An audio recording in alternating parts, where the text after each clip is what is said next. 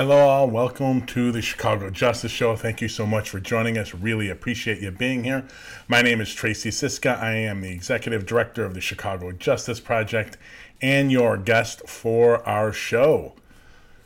For more information about what we do outside of this show, all of our transparency and accountability work, you can get that at chicagojustice.org. Keep an eye on there. We have plenty of research coming out throughout the summer, and in the coming week or two, there will be some really, really good stuff that's going to, kind of tell the truth on more issues. We have a report. I recommend you go there and look at our public safety report. Looks at 20 years of agenda items from the Public Safety Committee of the City of Chicago. Shows you how inept the committee has been, and it sets the stage and context for why there was a city council hearing on Friday, special hearing, and how bad it was. So today, on today's show, we are going to talk we're going to show part one of an interview we did with former Chicago Public Schools CEO, former mayoral candidate. I think he actually ran for governor too. But Paul Vallas, he's on the show last summer talking financial issues, and now we are talking some justice issues. He posts a lot to social media, so we're going to challenge him on some of that stuff. So part one tonight, part two is on Wednesday's show. Then we're going to talk a little bit about the Friday City Council meeting. Then we're going to talk about outing a cop, this video that got released about one Chicago cop pulling over another one.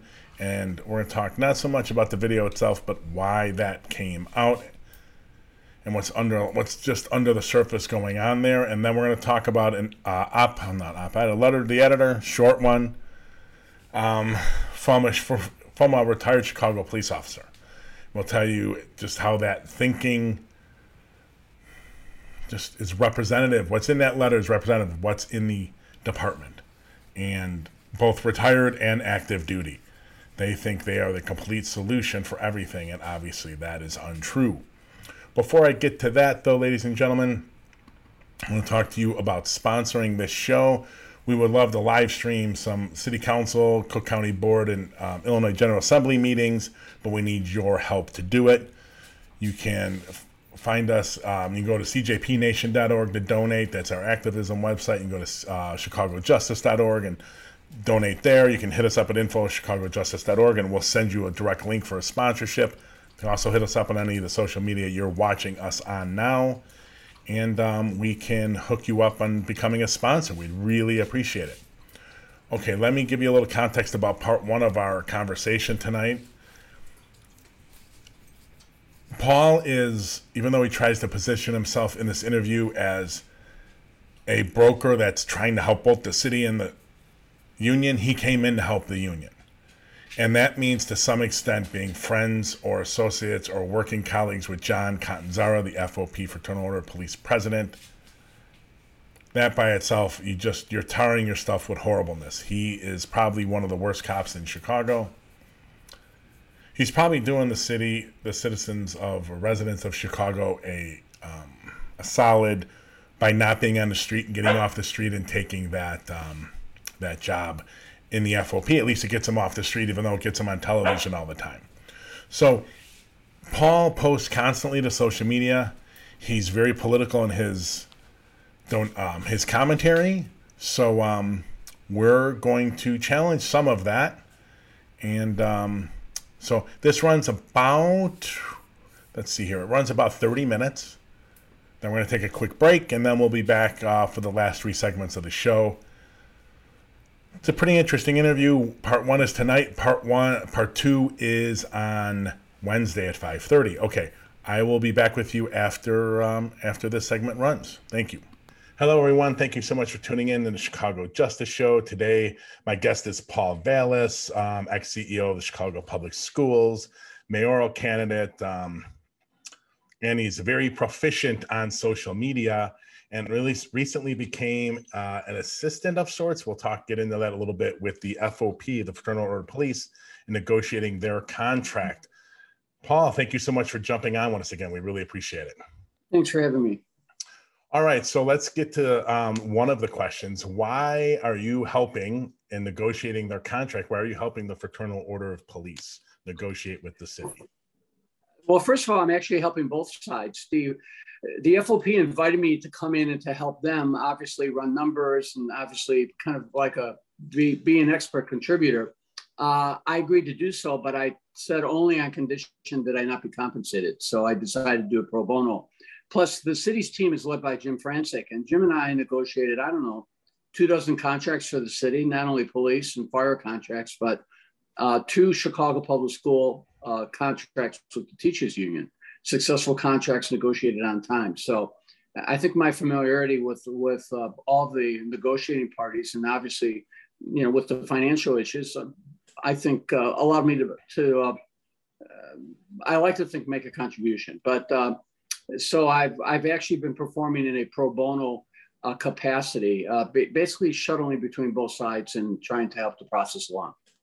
Okay, so on your social media and a lot on the FOP's social media has been this issue of we don't have enough officers, both for the entire department and for local districts. So let's get into the department. How many police officers should Chicago have? Well, suffice to say that they're probably, I would say, well, last year they didn't fill 1,000 vacancies. And this year in this year's budget, they eliminated 614 positions. And of course, they're also failing to fill vacancies. So they're probably going to be about 1,500 officers short from, their, what I would consider to be their peak level or their appropriated level. So they're clearly not filling all the vacancies that they should have. That's number one. Number two, the strategy that the police department has been employing has only aggravated the problem of not filling your vacancies. So what the strategy has been, in a nutshell, is to create these 2 massive mobile units that are dispatched from one hotspot to another, very often just to sit in cars with flashing lights. And in the process, they've stripped local police districts of, on the average, about 20%. Every district has lost at least 20% of their officers. Some districts have lost more. So you have this situation where, like in the 11th district, there was a Wednesday night, particularly violent Wednesday night, when I think only half the beats were covered by beat cars. So, you can't have community policing if you don't have beat cops. You can't have effective policing when the beats aren't covered. So not only do you have the phenomena of not enough beat cars to cover the beats, but you don't have enough backup. So there's delays. There's not only delays in calls, but there's delays when officers are in trouble and when there's not enough backups. And when you're not filling your vacancies and you're not doing your promoting, you have a problem. For example, the consent decree calls for a 1 to 10 ratio of sergeants to officers. I think it's, 1 to 20? They're not filling officer vacancies. They don't have enough supervisors. They've attrited out the detectives division. New York has 6,000 detectives. I think Chicago probably has, on the books, they appear to have 1,100, but some officers in the detectives division tell me that they even have fewer officers. And sometimes they dispatch those officers who are not working murder cases, but like the burglary, officers working burglary, to be part of the scarecrow patrol. These cops that are dispatched to sit in their cars with flashing lights in high crime areas, or in some cases it's downtown. So it's a combination of not filling your vacancies combined with the strategy of stripping the local districts and in turn the local beats of officers so that you can have them sit in their cars downtown, or you can dispatch them as part of these mobile units from place to place. Now, because you have that shortage, that is a product of both not filling vacancies and strategy. They've become increasingly reliant on the existing officers, and in fact, putting them on 12-hour workdays, or for that matter, having them work sometimes 10 days, sometimes more without a day off. That is a very, very dangerous situation because you have officers, you have tired officers, you have exhausting officers who are exhausted. And obviously, when you don't have the supervisory infrastructure in place, it just creates a very dangerous situation. And it creates the possibility of having more, perhaps tragic encounters because the officers are isolated and they don't have the backup and they don't have the resources and they are tired and they are fatigued. So it's not a healthy situation. I agree on a lot of actually what you said. I knew the scarecrow tactic that he's doing, especially with detectives. He did that in Dallas. So if I want to rip the media a little bit in Chicago, they never looked at what actually happened in Dallas. They took a very cursory look. I called reporters. So I knew what the shtick was. In Dallas, he was known for taking detectives in the months leading up to a city council hearing where he'd have to answer about crime. He was known for taking detectives off of all cases and sticking them in cars with their lights You on. you are so right. He was selected from among the what I call the B group, or the tier 2 group. I think some of the top superintendents that they had their eyes on were reluctant to come here for obvious reasons, but he was within the second tier. And I know police officers in Texas, and when he was selected, they called me and they were quite surprised that he was. So, and if you looked at the crime statistics in Dallas, I think the year before the 2 years previous to him coming here, there was a big spike in crime. I remember there was this article in the Dallas, I think it's the Dallas Times, I don't remember, Dallas saying, Morning News. we should look to Chicago for a model on how to stem our rising crime rate, which was kind of a scary thing when you think about it. But you're absolutely right. And look, I don't think I'm beating him up unfairly. I think ultimately the responsibility lies in the mayor's office, because the mayor's office doesn't micromanage, and they don't micromanage effectively. So, a lot of what's not being done in the police department is a product of, I think, of negligence on the part of the mayor's office. I'm not only blaming her, but the bottom line is, you're supposed to build strong cabinets, dynamic cabinets, and you're supposed to have people in critical leadership positions that have the skills. And I think both he and the first deputy come up lacking. And I think it's a combination of not only the lack of resources, but, you're right. I mean, the Chicago Police Department is one of the larger police departments in the country, but when you're not filling vacancies, significant vacancies, when you're gutting your detectives division, we have New York, I mentioned, has almost 6 times the number of detectives we have. They only have 3 times the number of populations. It's the same thing with LA. But when you're doing those type of things, and then your strategy strips officers from the local districts, it's just not an efficient use. So even the resources that you have, you are simply not using efficiently or effectively, and you're really exhausting.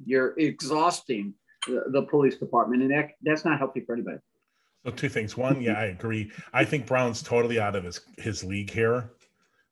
He did have a couple good years in Dallas where crime went down, but then crime shot back up, and he doesn't want to talk about this. So if you look at the beginning and the end, I think homicides and violence actually went up from the beginning of his term to the end of his term. He did have a different 2 years in the middle there when he was chief, but there was also, and we'll have a report out later this summer, there's a lot of crime data manipulation going on in Dallas. And he was known for that, which is what he's trying to do with these saturation teams. But I do want to push back on one thing, and I want to criticize both the police department and the FOP for this. We don't have, no one will do the research to say how many officers we actually need and how many officers should be in each district, right? That 13, the FOP has been, for years and years, we're short of the budgeted number. No one's looked at how did that budgeted number get created? Right. And I have sources in the department, some in research and development at the time and command level, and they looked and looked and looked. And the best they could figure out, the 13,750 or whatever the number is it was a negotiated number between Phil Klein and the alderman. It wasn't scientifically based, because you can do staffing reports. Departments all over the country, departments, by the way, all over Illinois, Rockford, Springfield, Aurora, they all do staffing studies to know how many cops they need. So I am a little upset when I hear, well, we're short of the real number. We know this is the real number. No, that 13,750 is just a budgeted political number. So that bothers me. When I hear that, and for the FOP and the police, do the research, do it, and let us have a number. And I appeared many years ago at a function for the Illinois Criminological Association or something. And I spoke, and then the FOP spoke, and I said, we need a real number that's scientifically driven and not partisan by either side. Then we can know what the number is and shoot for it. And then you can, once you take that number, you can take it and go by district. What number should be in each district by calls for service. And the FOP got up after me. This is during Mike Shields' time, and said, it's not our responsibility to know how many officers we need on the street. And I was like, well, wait a minute. Yes, it is, because that number will help you make your officer safer. So I've always been a little harsh when I hear, well, we're short. well, short of what's the number that we know that we need. And I think both, especially the police department, should do that study. Yeah. Go ahead. First of all, let me just say that City Hall has always played the game, absolutely, the attrition game. Yes. Because when I became city budget director in 1993, I came in and there were like 2,000 police vacancies. There were like 11,000, I don't know, I think it was 800 officers. And they were just not filling the vacancies. And that's how they balance their budget every year. So, when people see the budget in the budget book and they say, oh, we got to defund the cops. Well, guess what? They do it through attrition all the time. And Rahm Emanuel had done it. I think Rahm finally went in and in a rare stroke of transparency actually eliminated, I don't know, was it 1,400 positions? Yeah, 1,500 positions just like that. And they got heat for it. But the bottom line is he went in. So, so clearly they played the defunding game. And you have to understand, when you're not filling vacancies and you have bad strategy, which makes the vacancy rate, it only amplifies the problem, then you're paying more in overtime. And they're paying record amounts of money in overtime. And you know what you get when you're paying, hundreds of millions of dollars in overtime, you're getting tired cops, right. Reduced effectiveness. So, but I agree with you. They need to determine what that number is, but that number needs to reflect a sound strategy. Right now, the strategy they have is unsound. It's not only unsound in terms of just publics, in terms of what you need to combat violent crime, but it's also unsound financially, because you may be saving money on the attrition side, but you're just pouring it back in on the overtime, on what you're paying in overtime.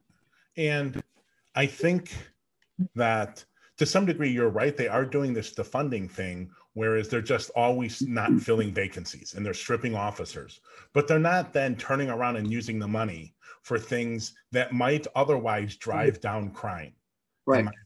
Like, I am a huge fan. Like, I think if you take the 5 most violent crime neighborhoods in Chicago and you instantly did universal basic income, where these people you would just flood that money into those communities, you would see things happen. We talked about it on the show before. I don't want to go down the TIF rat hole. No, that's okay. But why not? With almost $1 billion in TIFs, yes. And then you're siphoning money off of the department. And I am a defund person, but I'm also for stand up the other responses, whatever those are going to be, before you take money from the police. Yeah, you're absolutely right. And look, as you know, because you've been following me for the better part of 2 years, I've been posting on the progressive agenda side too. I mean, we've had 2 budgets that have not been progressive by any stretch of the imagination. Look, the mayor's vaunted $750 million East Side West Side initiative. $500 million of that is Rahm Emanuel transportation projects. So it's only $250 million, much of which would have been there during the Emanuel administration. So I see no infusion of money into the poor communities. Let me tell you, you not only have the $1 billion TIF surplus, but if you wanted to raise money for capital, infrastructure, housing, environmental cleanup, because the South Side and the West Side, you've got areas, they're environmental calamity areas. Yes, they are. The lead in the water poisoning is a far worse crisis in poor communities than COVID, because there's, the science tells you that even minute amount of lead can do permanent damage. And a lot of the damage that is done neurologically can be linked to violence, bullying, and even crime. There's been studies, and I'll send you the most recent studies, because I've been hounding on this.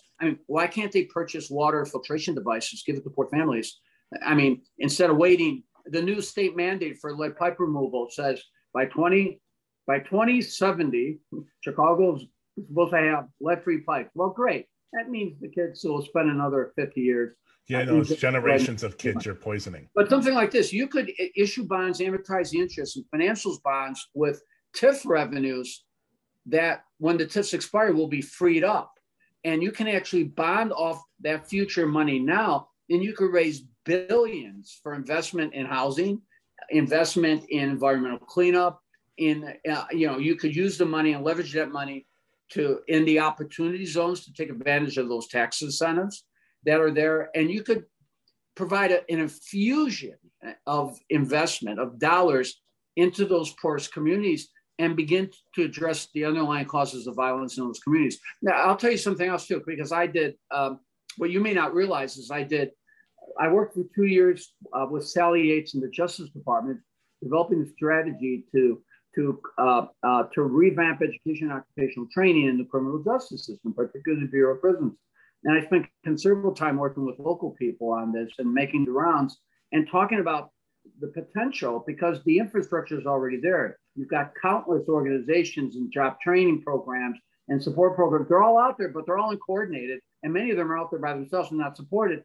You could literally create a network of adult ed and occupational training programs using an infrastructure that's already there, properly funded and properly supported. And you could get these tens of thousands of individuals who are in some phase of the criminal justice system back into the economy by providing them with adult ed and occupational training and job training opportunities. I mean, we've got all this COVID money. Where's the Job Corps program? I mean, where's the work study program for the high school kids? I mean, some aldermen have told me that as many as 60, 70% of the men in their communities are in some phase of the criminal justice system. Yep. They don't have the skills. They don't have the opportunities. Even if they want to go to work for the city, they can't because they have a record. If they want to get a grant, whatever, we could change all that. And the models are there. And while I certainly have talked a lot about cops and things like that, I've also spent a considerable amount of time talking about, how you can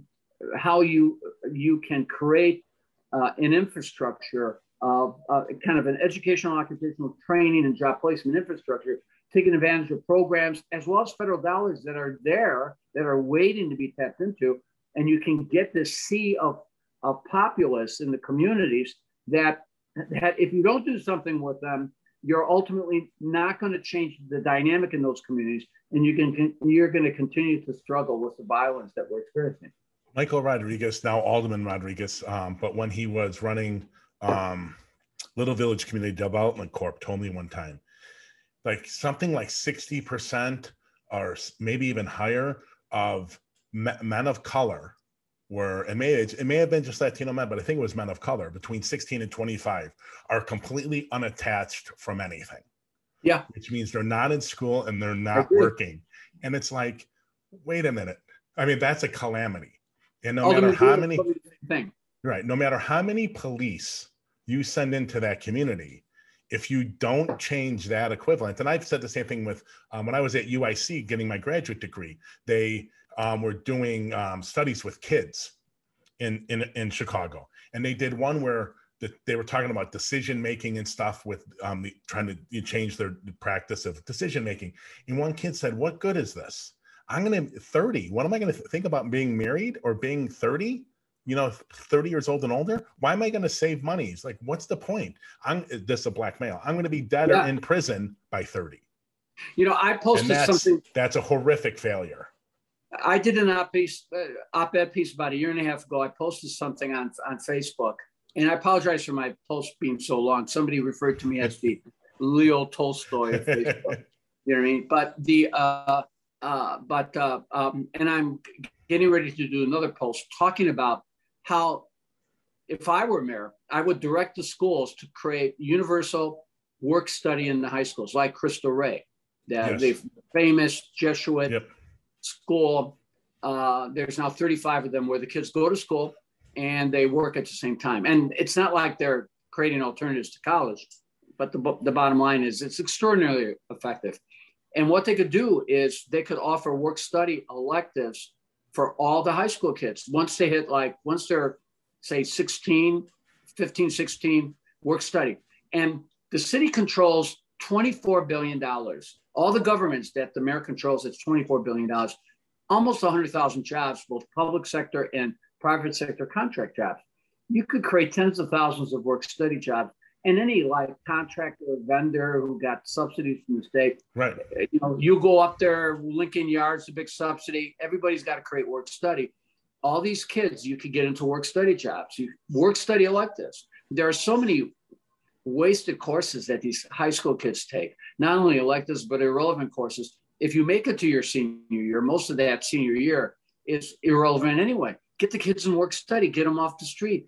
And that's means get all of them off the street, all the kids. I made reference to that the other day, and somebody said that saying get kids off the street is dog whistle. My dad got me and my brothers off the street because he was an accountant and he always got his jobs with his clients. So as early as, 8th grade, I was working, thank God.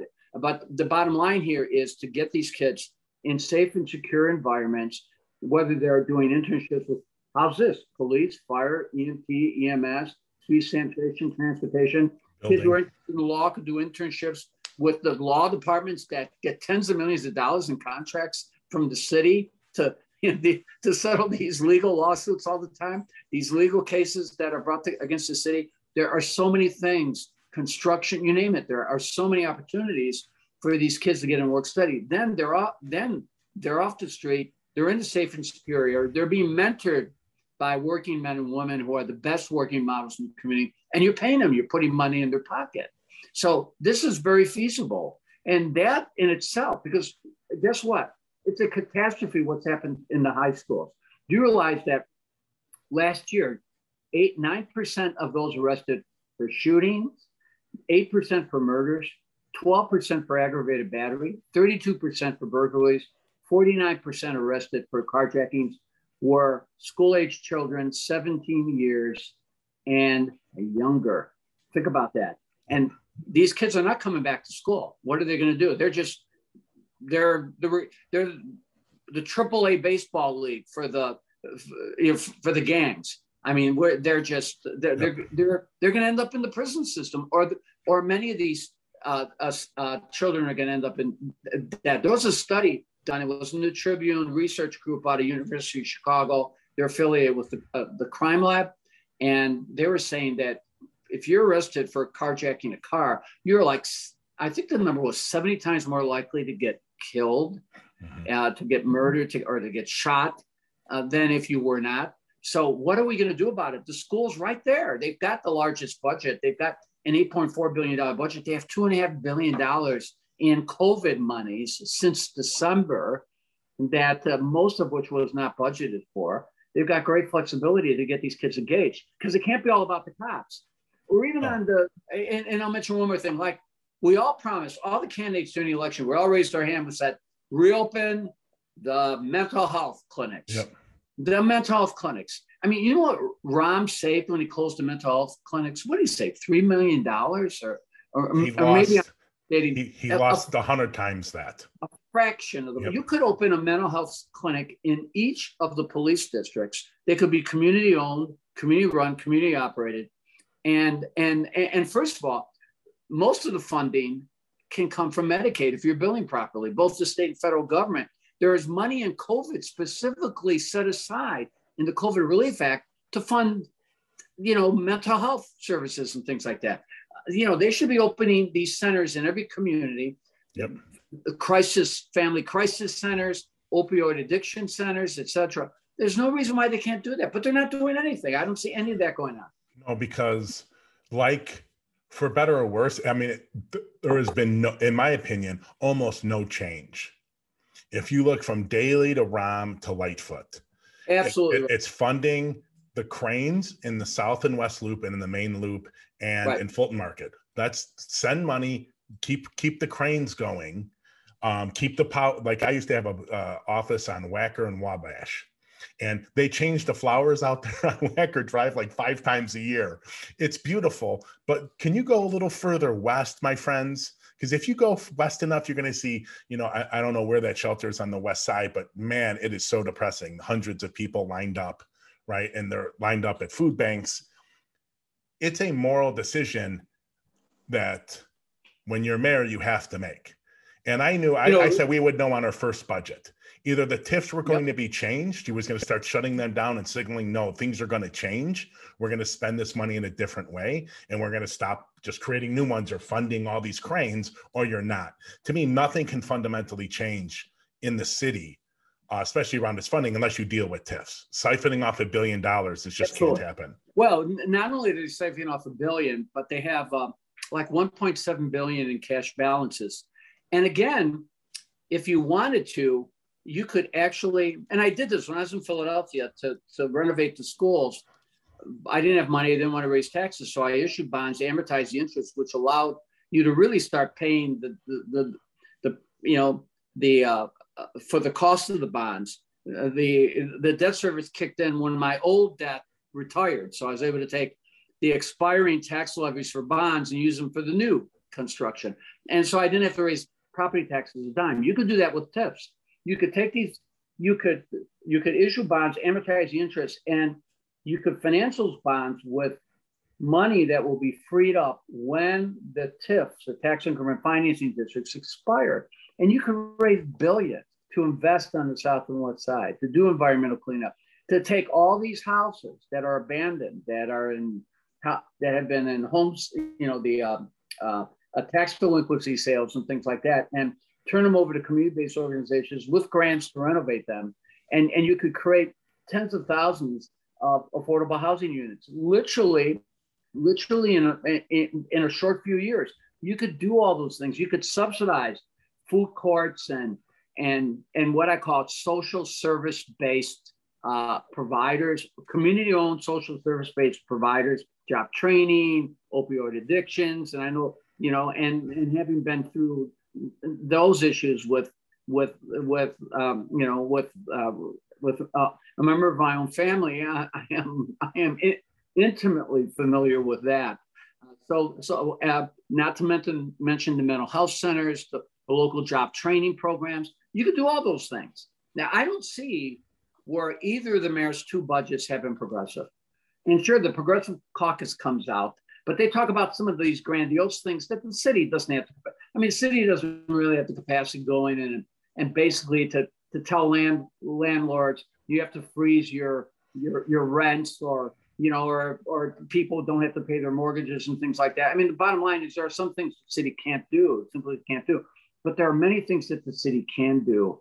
And environmental cleanup, tapping into the TIF monies, both current and future monies now, getting the school district to allocate even just 2% of the budget to do universal work study. So all these high school kids are getting paid. They're in work study jobs. They're learning what it is to live and operate in the work world while they're getting their high school diploma, doing the environmental cleanup. These are things that the city can do now. And these are not budget busters. And they'll do more to help create conditions for a reduction in violence and to make it to make the police more effective, because they won't have to deal with all the other things that they have to deal with besides policing.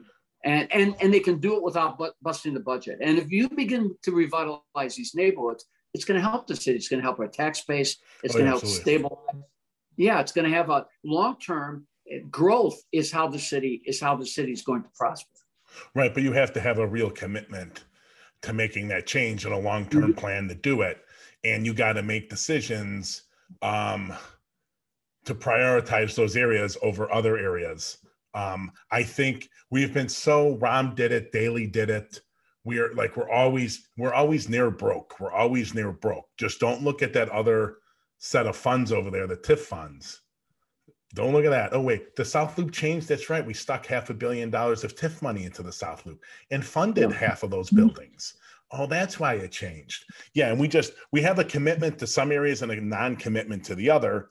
But you look at everything. It's around the same thing with policing. It's the same thing with the department. We don't have long-term strategies. Everything is about owning the news cycle now in some fashion, right? Right. All right, we are back. Thank you for sticking around, ladies and gentlemen. Okay, we have before I comment, we have a couple questions through Twitter from Donate Your Entire Bag. First one, why should we be setting aside extra money for vacancies that are not being filled? If you're talking about vacancies in the CPD, I am not talking, and if Paul was, well, then poo-poo on him. I was not talking about setting aside that money in any way, shape, or form. What I'm saying is, if you're going to reduce the staffing of the police department, that money, that savings should not just get obliterated into the budget and you don't know where it went to, and the mayor can do anything she wants with it or anything he or she wants to do with it. No. You're going to cut a 500, 100, 600. Daley left under 1,400, and then that's what Rahm cut. Those positions, that savings, every dollar saved should go directly to South and West Sides communities. Period. It should be a one-to-one match. And that is the only way you're going to sustain change in those communities, in those particular areas. So that's my answer to the first one. If Paul said that, I don't remember him saying it, but if he did, poo-poo on him. I didn't say that. That's not what I meant.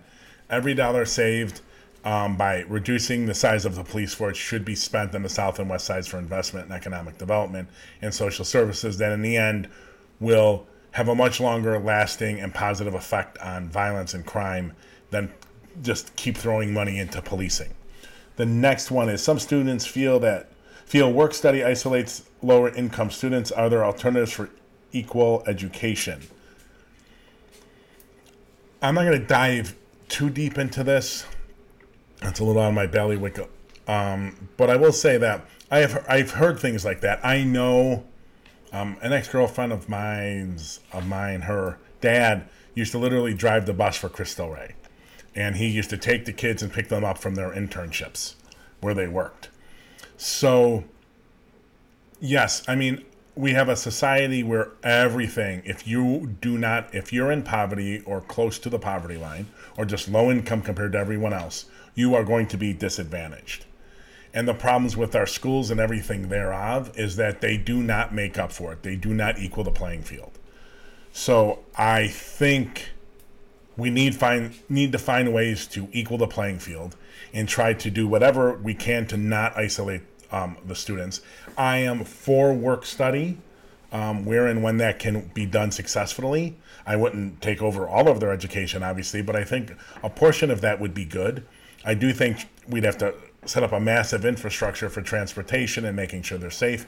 But also, I think Cristo Rey exclusively, or at least back then, was all businesses.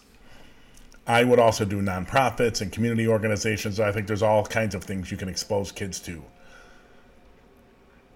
through that program to allow them to get their feet wet in fields that they might not otherwise know about or have access to.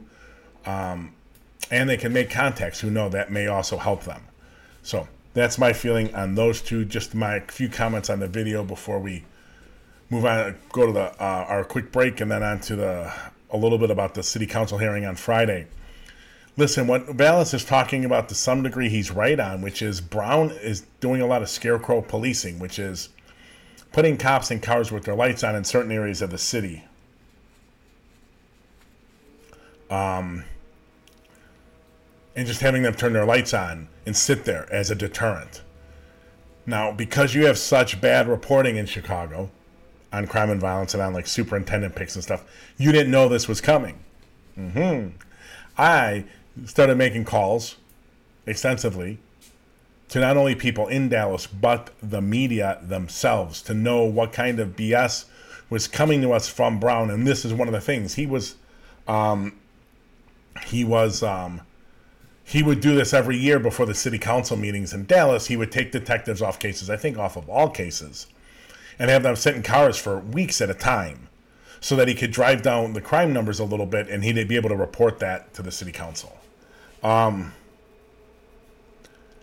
So we knew this is coming. It's BS, but this is, we're caught in this never-ending circle. The police have much less to do with crime rates going up or down than the people want to think and let the police want to think. The police take credits for crime going down, and then they take the blame for it going up. And they don't like that. So they'll do anything they can to drive the numbers down, even artificially, even lie about it. And Brown is a pro at that from his time in Dallas. First year or two in Dallas, homicides stayed the same. Then they dipped pretty well. And then by his last year, straight up again, and equal to his first year, if not worse. But if you read his book and you listen to all the propaganda and everything he talks about, all huge success in Dallas. And ladies and gentlemen, it's staying the same. He had probably not that much to do with. Going down, probably even less to do with. Going up, again, less to do with. Crime is driven by so many societal and social factors. It's so hard to figure out exactly what's going on. But you can't, that will not stop exploitive, useless, horrible, manipulative politicians from blaming them for things. We'll get to that in the next segment. But it also won't stop corrupt, useless, lying, manipulative police officials and politicians for taking credits for reductions that they have nothing to do with. Okay, we are going to go to a 1-minute break about Our Nation, which is our volunteer program that brings volunteers and interns together to work on projects. And then we'll be back to talk at least 2 segments, one about the city council meeting on Friday, and then we're going to talk about an officer caught on camera trying to get out of a ticket, and why, not so much about that, but why that actually got made public, at least my thoughts on it. Catch you in a minute. Join a group of engaged and committed individuals advocating for transparency and accountability in the local justice system around the country. Get engaged through crowdsourced research projects, digital activism, public policy advocacy, or become a social media ambassador. Our criminal justice system will not reform itself. Communities must demand it. Transparency can be the fuel for justice our local communities need to combat the weaponizing of data by our justice system. Transformation of our justice system cannot occur until we know exactly what they are doing and who they are doing it to. Get involved today. CJP Nation. Okay, ladies and gentlemen, we're back onto our segment of the evening. Friday City Council special meeting. You may have seen this article in the Sun-Times for our podcast audience. City Council grills top cop on shooting surge. It's from the Sun-Times. There is a crisis in our neighborhoods. Now, well, so my question about the crisis, was there a crisis in 16? Was there a crisis in 12? And I mean, I'll get to it later, but I want to do a special show on just interpreting crime data and crime incident data and shootings and homicides and what number is right to believe. But let's just stick with the city council meeting for now. So this meeting was called for by a slew of aldermen. Many are useless and worthless. Many, especially on this issue. Now, first of all, let me say, don't fall for the theater. Don't fall for the rhetoric. Don't fall for the theater. Don't fall for it from the mayor or the superintendent and that side. Don't fall for it from the other side, all their supposed critics in the city council. Most of these people are absolutely worthless. Some, like Alderman Ed Burke, are just responsible for millions, tens of millions, hundreds of millions of dollars being stolen from communities. I mean, he's head deep in corruption, right? I should call him soon to be federal prisoner, or whatever number you want to pick, because he's going to the prison for sure. So let's list the aldermen. No, let's go back and say, don't fall for the theater. Look at what they actually do. It's not about the theater that goes on in the city council, but what they actually achieve or propose to achieve or try to drive. This is not, when I read these names soon, you're not going to get like, oh my God, yeah, these are the people really pushing massive economic changes of the city so that these people in these communities can change their lives. This ain't it. This is the epitome. And the first one here helped pass that massive TIF in Lincoln Park, Lincoln Yards. The Lincoln Yards TIF. No. Tax Union Finance. No. Highly. That is part and parcel of why the things on the south and west side are the way they are and are going to continue, if not get worse, is because you keep sucking money out of the general till. Okay, so let's get to the list first. These are the alder people that sent a letter to Lori Lightfoot into the city council demanding enforcing this special city council meeting that was held on Friday. Brian Hopkins, Marty Quinn, Ed Burke, Alderman Raymond Lopez, David Moore, Matt O'Shea. I don't know Tabarez's first name, sorry. I think it's Michael Scott over in 24. Cardona, Villegas, Nugent, Vasquez, Napolitano, an ex-cop. Ooh, yeah, he's all for economic reforms of the city. Ugh. Alderman Brendan O'Reilly, the Loop guy. Remember, all ladies and gentlemen, when you talk about credibility, he's an he comes from the Michael Madigan political tree. Alderman Taylor, the one that's recently been pushing for Anjanette Young and getting in fights with Lightfoot. I don't know enough. To be honest, I don't know enough about her voting history to know. Then there's Sincho Lopez and Saldowski Garza. Okay. A little bit there. And then here's two people, a lot of rhetoric, not so much in the legislation, to be honest with you. Alderman Sawyer, Alderman Beal.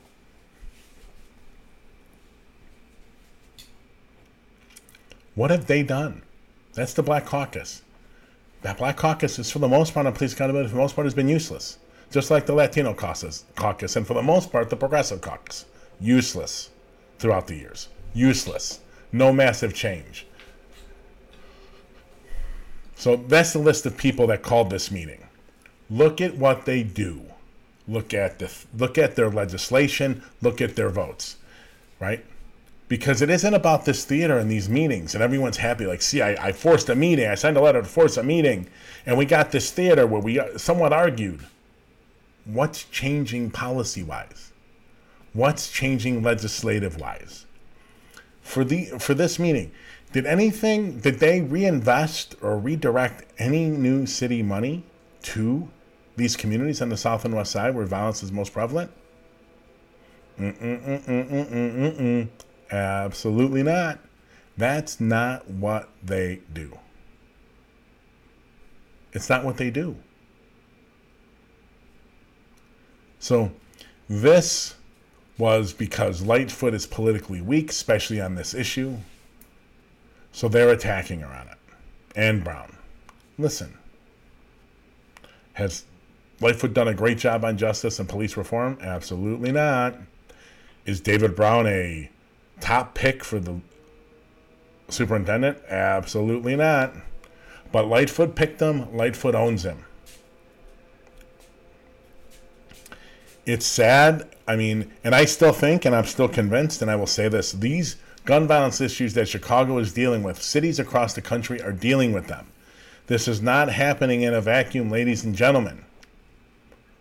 As the pandemic continues to wane, providing more and more people get vaccinated over time, gun violence is going to go down.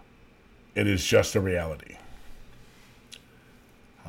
What is not going to go down is the political opportunism and sliminess and scumminess of our city council. What did Friday's city council meeting achieve? It achieved a lot for them, for the members that signed it, so that they could push people so they could be shown as pushing the mayor and put on justice issues. What changed in effect on the street? Nothing. Nothing. Very little concrete to help the South and West Side ever comes from city council meetings. What comes from the city council meetings is stuff that hurts the South and West Side. That's what gets done. Okay, ladies and gentlemen, we're going to move on to our next segment. This is a report from CBS 2 Chicago. The title is Caught on Camera, Chicago Police Officer Goes on Profanity-Laden Tirade While Being Pulled Over by Other Officers. And just real quick for our podcast audience, you can get all the videos and all the images shown on today's show when the pod posts. It's through a post on our news part of our site. Go there. You can get the videos and access to the videos, watch them, access to the images. Okay, so we are going to watch this report from CBS News. I think it runs about 3 minutes. And then we will be back to discuss it.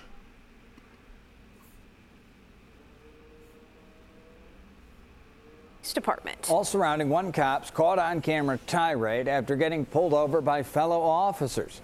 CBS 2's Suzanne Lamignot joins us now. Suzanne, his job is to actually train other cops. And that's why this raises concerns, Brad. Now, the video that you're about to see was sent to us by several different sources within the Chicago Police Department. This video has gone viral. It's been seen on social media more than 16,000 times. Now, we're not identifying the officer in the video. And the reason for that is there are many questions. Among them, why fellow officers want you to see this. Officers approach a person in a car, and he says this. Out of here, man. You see me here, I'm gonna kill just like y'all. Get the on. Police sources say the man in this car is a Chicago police officer. Several sources also say he has worked as a use of force instructor at the Chicago Police Academy. I'm pulling around just like everybody else did. I stopped. We do not know when this stop happened, why, or what occurred before the man was pulled over. During the exchange, an officer says to the man, Just like y'all. Y'all tweaking, bro. He's then asked for his badge. Where's your son? In my pocket, my gun on my hip, though. That's cool? Then one officer asks. Because I'm trying to go somewhere. One of the officers tries to ask a question. The man interrupts, saying, Bro, shut the hell up, man. Lame, bro. Out of here. Really? Just like that. All right. No, it's fine. So, you hear this guy? Well, let me see your driver's license. His response? He just saw my police ID. Where do you work? Don't worry about it. Data we obtained through the Freedom of Information Act shows this officer worked as part of the CPD's community safety team from March 4th to at least May 4th of this year. This team is designed to build trust within a community. This isn't the first time the CST has come under fire. We first reported in March about Officer James Hunt. He bragged on camera about having killed someone. He was removed from the team after CBS 2 notified the department. If you're not on the clock at the moment, you're still a police officer. Dr. Arthur Lorigio is a professor of psychology and criminal justice at Loyola University, Chicago. Lorigio says we don't know the factors impacting the officer at the time of the stop. He could have been under particular types of pressure and could not afford a moment to being pulled over. Now, in response to this story, I reached out to FOP President John Catanzara. He told me that what happened in that video is between the officers, and he has no comment. The officer in the stop has been on the force for 3 years. Suzanne Lemignot, CBS 2 News.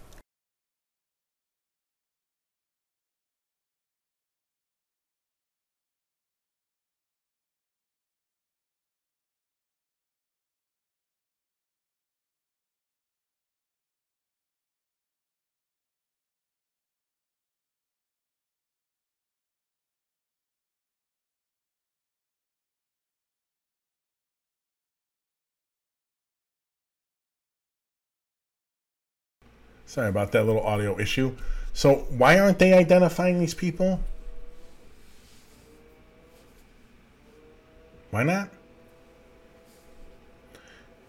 Now, if you look at that video through, I guess there are two possibilities. One, the guy did it, and he's just trying to get out of a ticket because he's a cop, which I'm not endorsing by any stretch. Write him a ticket. However, why is it the news is so afraid to talk about race? Maybe what happened there is he's a black guy that's gotten pulled over for the 1,000th time because he's black by two white cops pulling over a black man who did nothing, theoretically, right? Or he did do it, he got pulled over, shows his cop ID, and knows if he was white, he'd get out. And they just let him go. And the fact that they're not, he knows or he thinks is based because he's black. I mean, in Chicago, wouldn't be that two white cops would pull over a black guy for no reason, would it? That wouldn't happen. Would it? So I just think they should have gotten a hold of these people. They should have named them. They should have talked to them. I don't think the video itself is a story because they don't know why it happened. Just that he is pissed off at the cops. Could it be that he was just pissed off because he got doing something and he didn't feel like he wanted a ticket because he's a cop? Sure enough. Could it be they pulled over a black guy for no apparent reason and he wanted to show, and he thought because I'm a cop I have my get out of jail free card and they didn't like it? Do you know this guy? To his partner? What do you mean do you know this guy? There are 12,000, 13,000 cops in Chicago. What do you mean do you know him? Did the black cop in the car say that he worked in the same unit as your partner? I don't understand. So that's part of it. The bigger question, ladies and gentlemen, is how did this video get made public? Who would make that public? Who would know it exists and who would make it public? So the 2 white cops on the scene and the black cop in the car are 3 possibilities.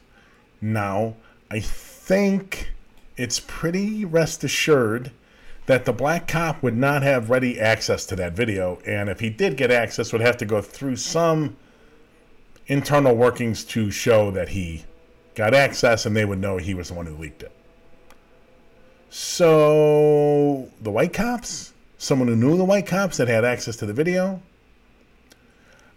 I want to tell you, I think that may be the most interesting part of the story.